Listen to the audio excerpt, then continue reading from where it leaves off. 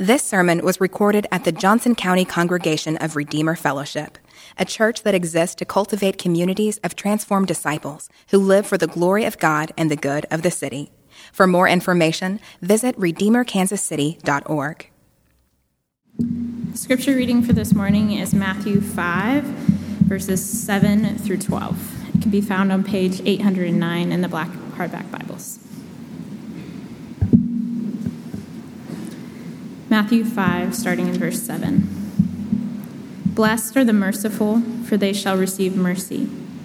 Blessed are the pure in heart, for they shall see God. Blessed are the peacemakers, for they shall be called sons of God. Blessed are those who are persecuted for righteousness' sake, for theirs is the kingdom of heaven. Blessed are you when others revile you and persecute you and utter all kinds of evil against you falsely on my account. Rejoice and be glad, for your reward is great in heaven, for they persecuted the prophets who were before you. Good morning, everybody. My name is Mark, and I'm one of the pastors here, and it's really good to see everyone this morning. I'm going to pray, and then I'm going to get rolling, so would you all pray with me?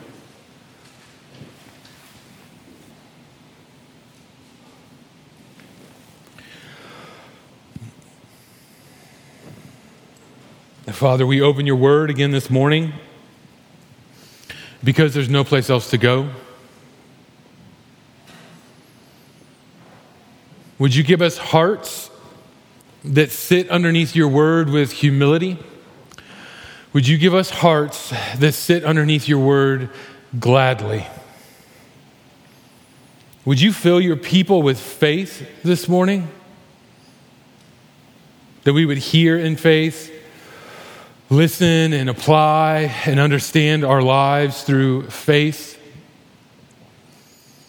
Would you convict us and comfort us, strengthen us, reveal yourself to us? We just want to see you. We just want to see you more clearly. So would you do that this morning, we ask, in the name of Jesus. Amen. In life and in this church, there's a way of behaving that looks like keeping with religious rules that one can perform without authentically being a Christian. But you can't be a believer, you can't be a Christian without having any fruit in your life. In Christianity, the indicative precedes the imperative. And what I mean by that is your state precedes your action. Your state, your forgiveness and identity in Christ that is held firmly for you is there before you do a single thing. I want us to think this morning as we begin this sermon, I want us to think about the repentant thief on the cross. So I'm going to do something crazy this morning. I'm going to turn to Luke chapter 23, and I'm not even going to tell you what page that's on. So start flipping towards the last fourth of the Bible. If you get to Matthew and Mark, you haven't gone far enough. And if you get to Acts and Romans, you've gone too far. Luke chapter 23. I'm going to begin reading in verse 39.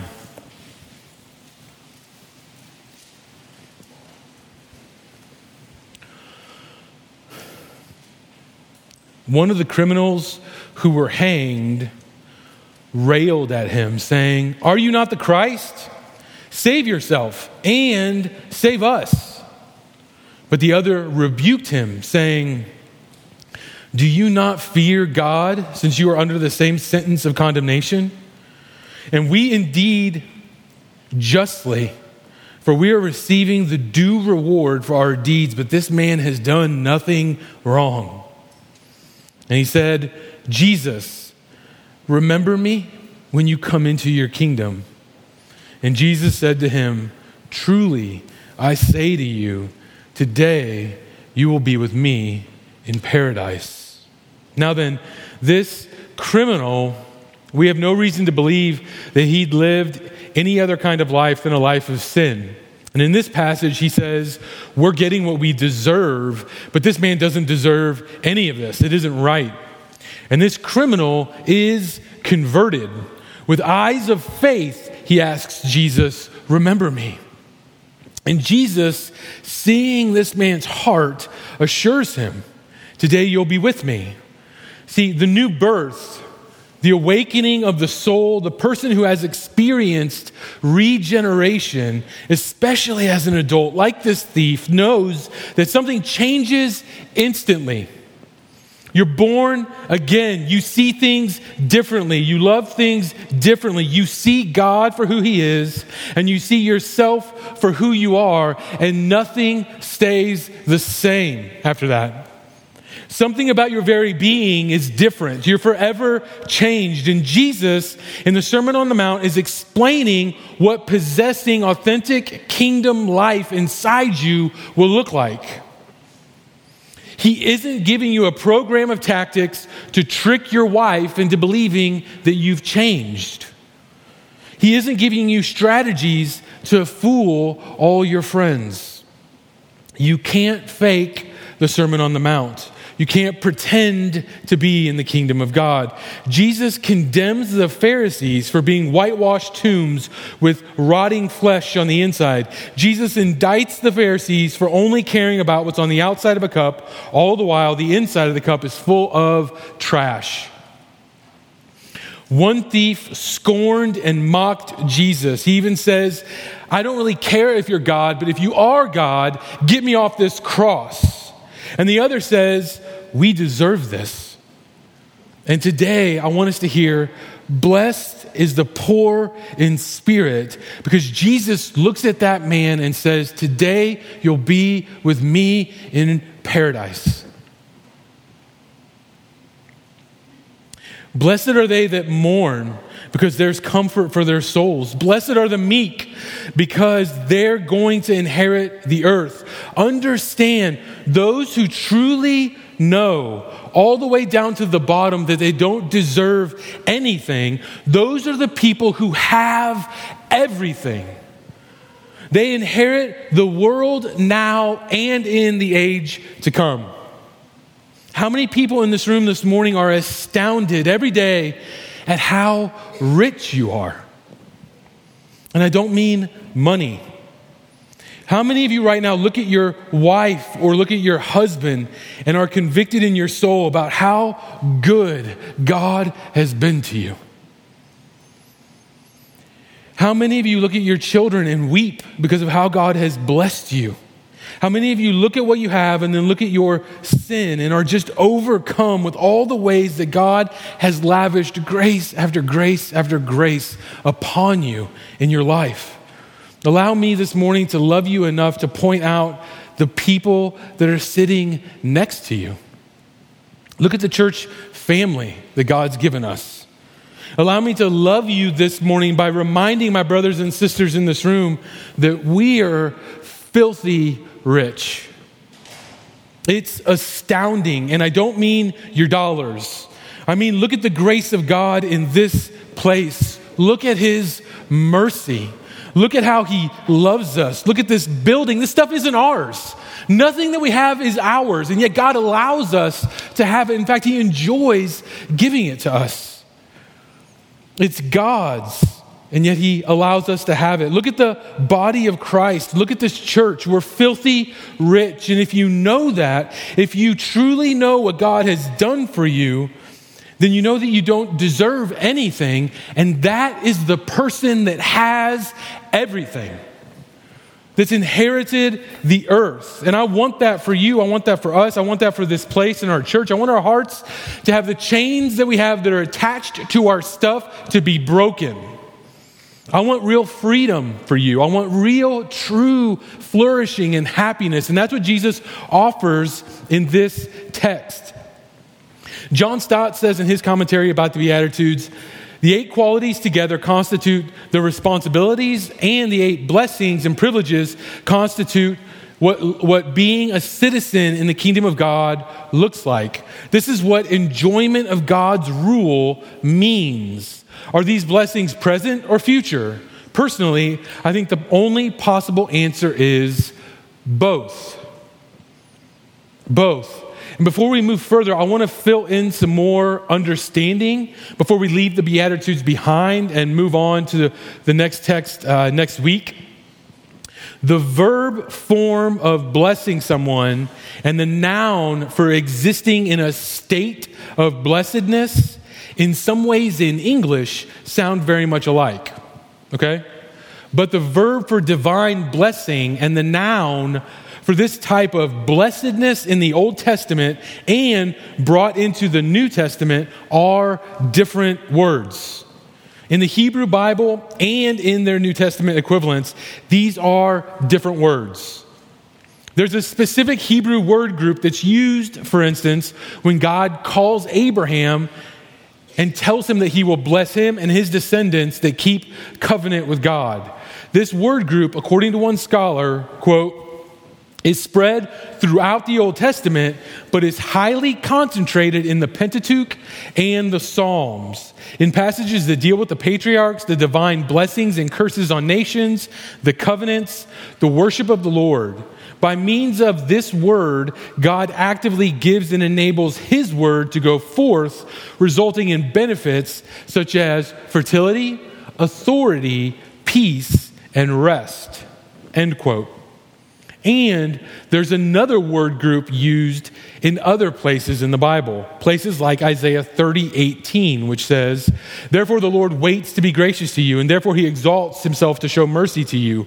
For the Lord is a God of justice. Blessed are all those who wait for him." And Psalm 1 says, "Blessed is the man who walks not in the counsel of the wicked, nor stands in the way of sinners, nor sits in the seat of scoffers, but his delight is in the law of the Lord." You see, when God administers a blessing to someone in the Old Testament, that person is in a state of blessedness, but those two words in the Old Testament are not synonymous. They're not the same word. When God acts, when he administers blessing to someone, that is a certain word group. And then speaking of somebody that's in a state of blessedness like Psalm 1 or Isaiah 30, that's a different word. The New Testament word in these Beatitudes is that second kind of example. It's the word group in Hebrew used when God, it's not the word group that uses the Hebrew Bible uses for blessings or curses. It's the word in Hebrew to speak about a blessed state or a flourishing state. So, with that understanding, I touched on that a little bit last week, but I wanted to give it even more kind of boundaries and specific framework.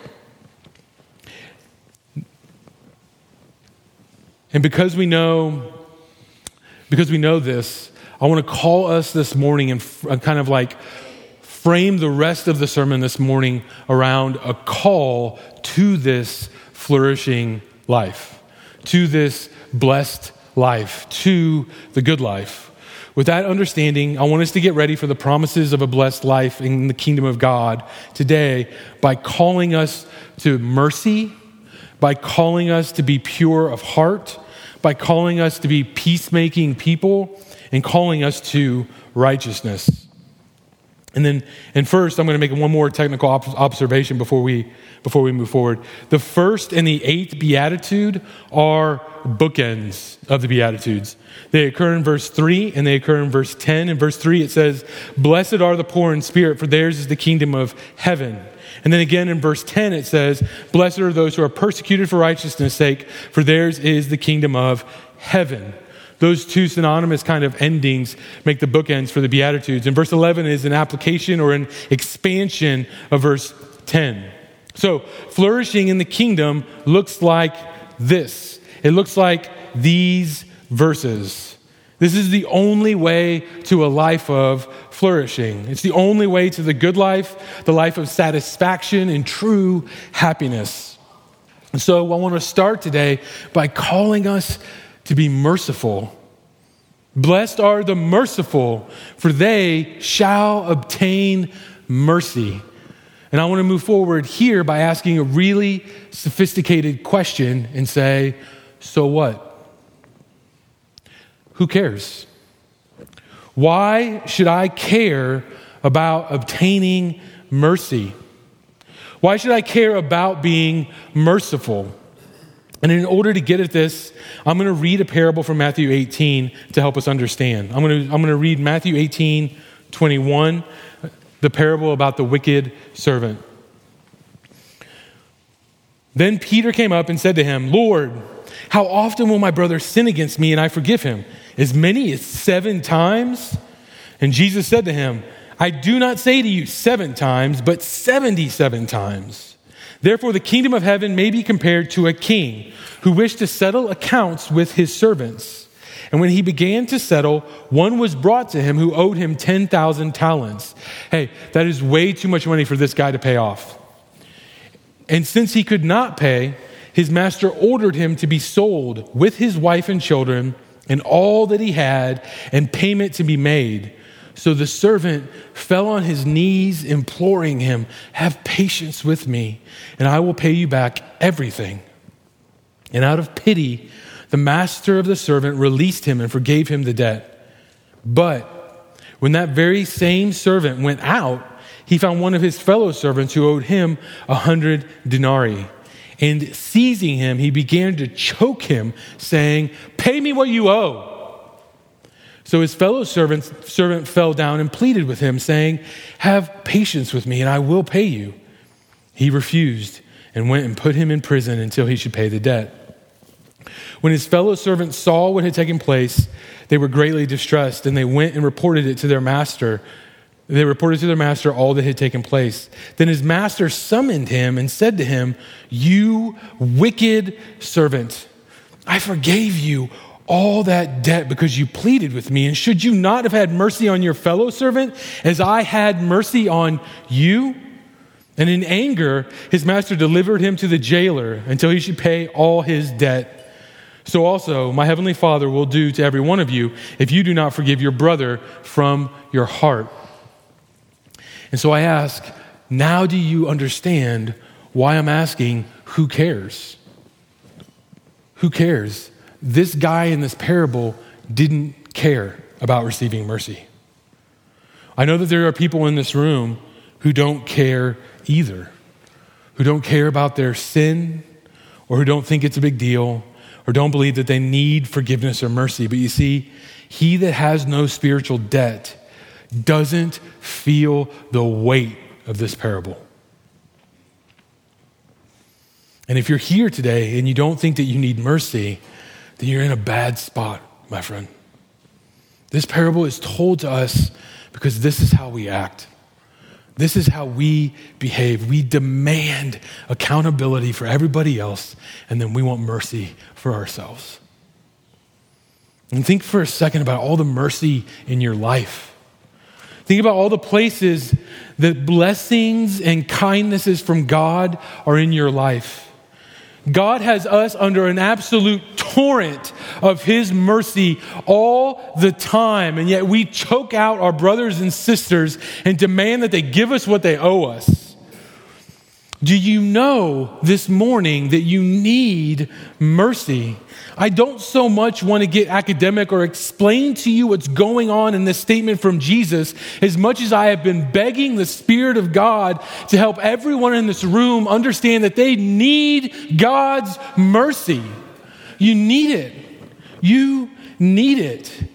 Once we were dead in our trespasses and sins, once we loved darkness rather than light because our deeds were evil, once we were hostile in mind and at enmity with God, once we were enemies of God, and even though we are believers now, some of us, we still undervalue God's glory.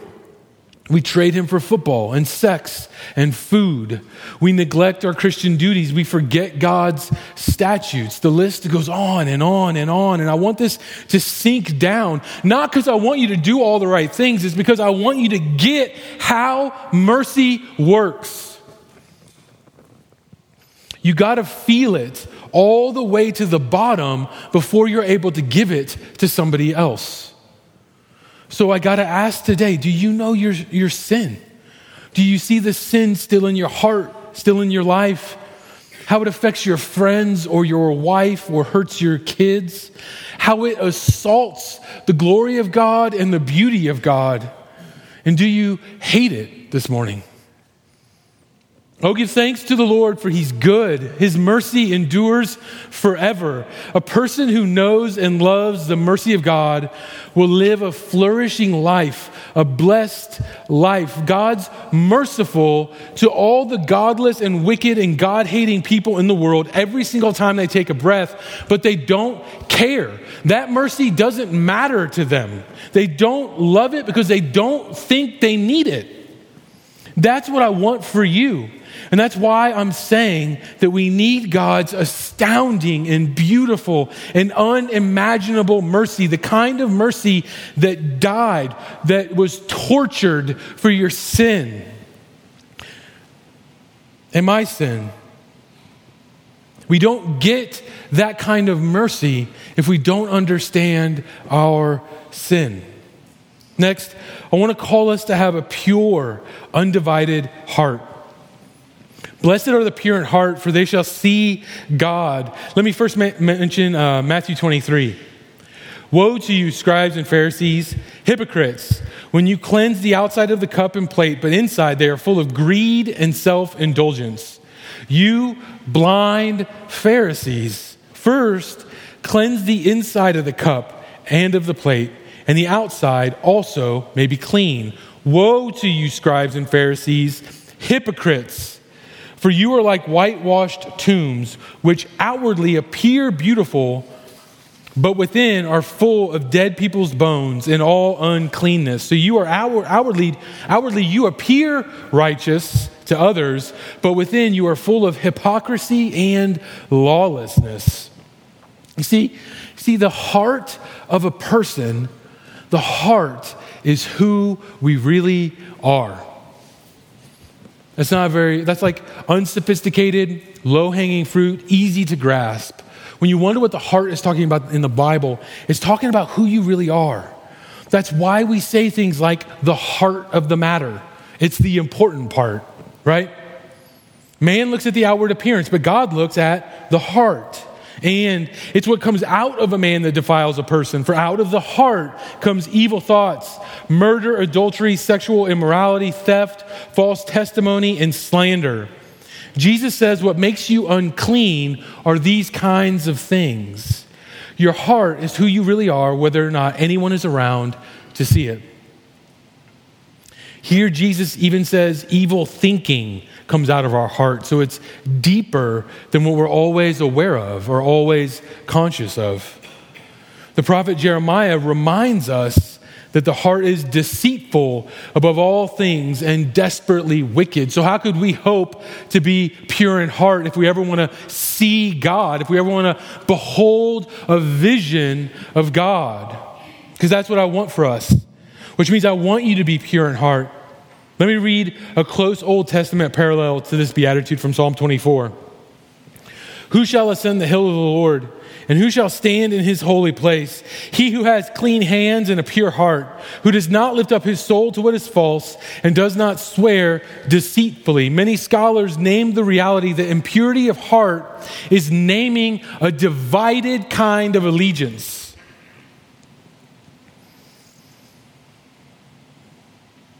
Purity of heart is singleness in our love and devotion to God.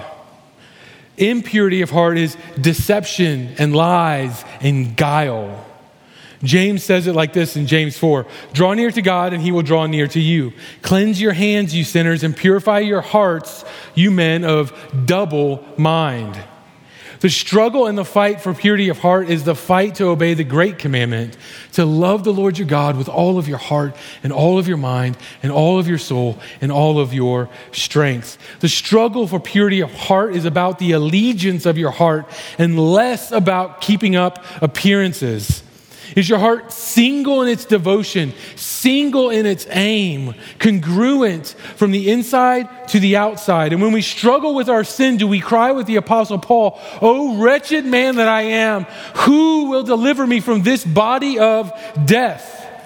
Is your heart divided this morning? Is your affection and love for God cold?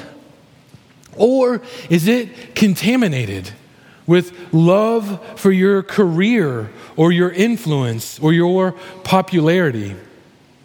Is your heart's affection for God competing with the love that you have for your children?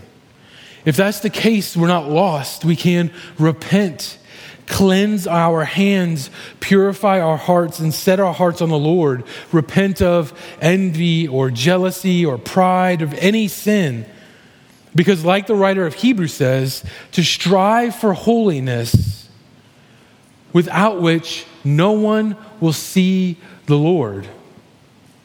The heart that's single in its devotion to God repents of its idolatry, repents of its besetting sin, repents of sinful actions and attitudes and longings. The pure in heart care about holiness and desire to see their flesh crucified completely. That's the person that'll see God. You don't have to be perfect to see God. Only Christ could achieve that. But are you longing to see the sin in your life exposed and crucified? That's the person that'll see God. Next, I want to call us to be peacemakers. Blessed are the peacemakers, for they shall be called sons of God. And I want this for you. I want this for our church, which means I want you to care about being a peacemaking person. Peacemakers are free people because they aren't tangled up in strife or envy or quarrels or discord.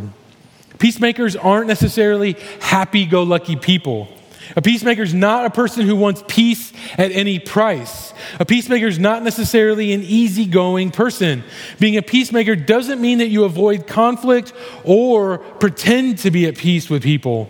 True peacemakers don't avoid trouble and they don't avoid problems, but instead seek to bring truth and peace to whatever situation they encounter. God says through the prophet Jeremiah, "They have healed the wound of my people too lightly," saying, "Peace, peace," when there is no peace. To operate that way, God here condemns that way of operating in the world. The peacemaker doesn't settle for sweeping something under the rug when love requires that it be addressed. But they also don't go looking for unnecessary trouble, right? That means both choosing to not sow discord and actively sowing peace instead. A peacemaker enjoys the freedom of being a merciful person. A peacemaker enjoys the freedom of being pure in heart. How many of you, when you're taken over by envy or jealousy or bitterness, experience irritation or frustration because it bothers you that it bothers you? That's slavery. That's not freedom. A peacemaker will be a person who's very familiar with the ways that God has shown him mercy. Much like meekness, they may fight for justice, but never for revenge. They may work for conflict to be resolved, but never merely to win an argument. They may fight for reconciliation, but always for the glory of God and not just to look good to other people. Peacemakers know how not to talk, right? They understand that knowing when to stop talking is many times more important than saying just the right thing. They know that being quick to listen and slow to speak, slow to get angry sows peace. And that's liberating for them. The anger of man does not produce the righteousness of God, and anger functions like shackles on your soul. We explode and say things that we shouldn't, or we process things with others that should only be processed with God in our prayer time. we do things like vent, like there's a biblical justification for it, but there isn't. We sow discord by sharing things that we shouldn't say or even listening to things that we shouldn't listen to. We dishonor, we disrespect, we speak dismissively of others in the name of processing, but the peacemaker doesn't need to process because they're free from thinking about themselves at all. Much like meekness, the peacemaking person is very much over themselves. Listen to how this pastor says it. The peacemaker is one who is not always looking at everything in terms of the effect it has upon himself. Now, is that not the whole trouble with us by nature? We look at everything as it affects us. What is the reaction upon me? What is this going to mean to me? And the moment we think like that, there is of necessity war, because it just so happens that everybody else is thinking the exact same way. He goes on, how's this going to affect me? What's this doing to me? That's the spirit that leads to quarrels and arguments and misunderstandings and disputes. The peacemaker has seen himself and has come to see that, in a sense, this miserable, wretched self is not worth bothering about at all. It's so wretched, it has no rights or privileges. It does not deserve anything. The whole of these Beatitudes strings together in this kind of logical sequence. It's the poor in spirit who are peacemakers. It's the person who has mourned rightly over their own sin who can be a peacemaker. It's the person who's mourned over their sin, who's humble enough to make peace. It's the people who are hungry and thirsty for righteousness, who can let go of retaliation or slander or bitterness or resentment or quarreling. It's the hungry and the desperate who possess the humility needed to make peace. And then lastly, I want to call us to righteousness. Blessed are those who are persecuted for righteousness' sake, for theirs is the kingdom of heaven. That hardly sounds like a blessed life. Blessed are the people who do the right thing, because they're going to be persecuted. That hardly sounds like the good life. That hardly sounds like something worthy of rejoicing about. And this beatitude is expanded in verses 11 and 12 when it says, blessed are you when others revile you and persecute you and utter all kinds of evil against you falsely on my account. Rejoice and be glad, for your reward is great in heaven. For so they persecuted the prophets who were before you. And the Gospel of Luke brings even starker kind of clarity here when Jesus says, hey, everybody in the Old Testament liked the false prophets. Everybody liked them. They were the most popular people. They were the most famous. Everybody was into what they were saying. But woe to you when everybody likes you. When righteousness costs you, when you're reviled and slandered and falsely accused, Jesus says it's in that day that you are blessed. Notice it isn't speaking of every kind of suffering that the Christian endures. There is suffering in this world that comes from foolishness, and that's not an example of what Jesus is talking about right here. There's suffering that Christians endure because of folly or even just the consequences of their sin, and that is not the suffering that Jesus is talking about right here. If you're suffering because you're being just difficult or cranky or obtuse, that's not persecution. If you're suffering because of selfishness or sin, that isn't persecution. One author says, we're slow to realize the difference between prejudice and principle.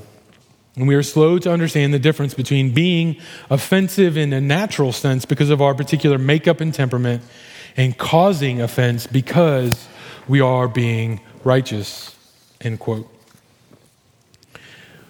Persecution is not when the friends hold up the mirror and tell you that you're acting like a child or you're acting like a buffoon. That's your friends being loving to you if they do it in the right way. It isn't persecution. This isn't talking about suffering for a cause or a principle, which are good things to do in their own right. But that isn't what Jesus is saying. There are a million reasons that Christians suffer, many of which we bring upon ourselves by acting arrogantly or foolishly or hastily. And those sufferings aren't persecution. Jesus isn't talking about those. God will use those to discipline us. He'll use those to transform us, but that's not persecution for the sake of Christ. It's easy for us to treat all Christian suffering as persecution, but that's not the case. However, if you're here this morning and you're doing your best, to act like Jesus, to see him living through you, and you're suffering because of that, that's persecution. And Jesus wants you to know that there is a day when you will get a reward for that. Jesus suffered by being righteous. And right here when it says, when you suffer for righteousness' sake, the only one that was ever righteous was Christ. It's suffering for being like Jesus. And Jesus suffered because the world only has two reactions to his righteousness. It condemns them. Either we are exposed by it and we repent and we see Jesus for who he is and we love him and worship him, or we hate him and want nothing to do with him. No one actually thinks that Jesus is merely only a good moral teacher. No one really does. If that's what they're saying, it's just because they don't see who he truly is fully, who he claimed to be. They think that the Jesus in their head was a great moral teacher, but that isn't the Jesus of the Bible. You can't take one part of him without taking all of him. This is why the world will hate us the same way it hated Jesus and tortured and crucified him. If we look like Jesus, we will be persecuted. There's no question in John 15. Jesus says, if the world hates you, know that it hated me before it hated you.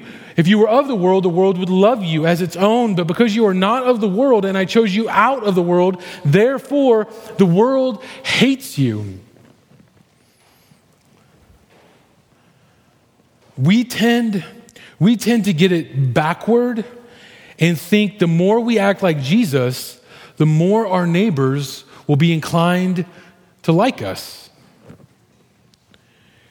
We think that the more we act like Jesus, the more our coworkers will like us, and our unbelieving family will like us. But that's not what this text says. And I only want to take a moment this morning to offer to us a chance for reflection on this text. Those family members don't like Jesus much right now, so why would they like it when we act like him or when we remind them of Jesus?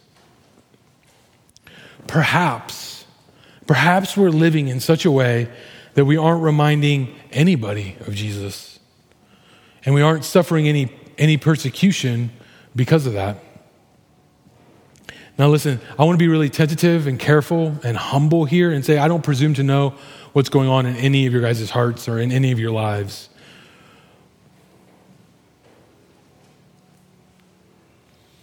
I don't presume to know the answer to any of those questions. Only you and the Holy Spirit know the answer. But I do want to be super, super honest with you all and say that as I read this text this week, I was convicted with self-reflection, thinking about how I frame up, how I live in the world.